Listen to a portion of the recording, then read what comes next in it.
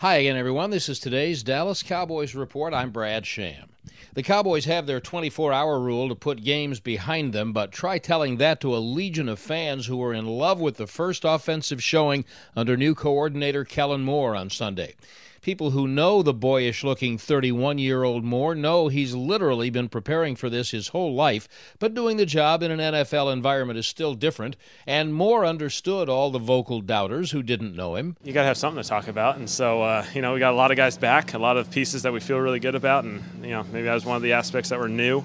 But I feel like we're in a really, really good place, and we're excited to kind of keep building on this thing. Where it will take them is likely not 35 points a game, but it doesn't have to. It likely will take them to a place of being competitive most of the time and winning their share. Day off today, and practice for Washington begins tomorrow. That's today's Cowboys Report. I'm Brad Sham.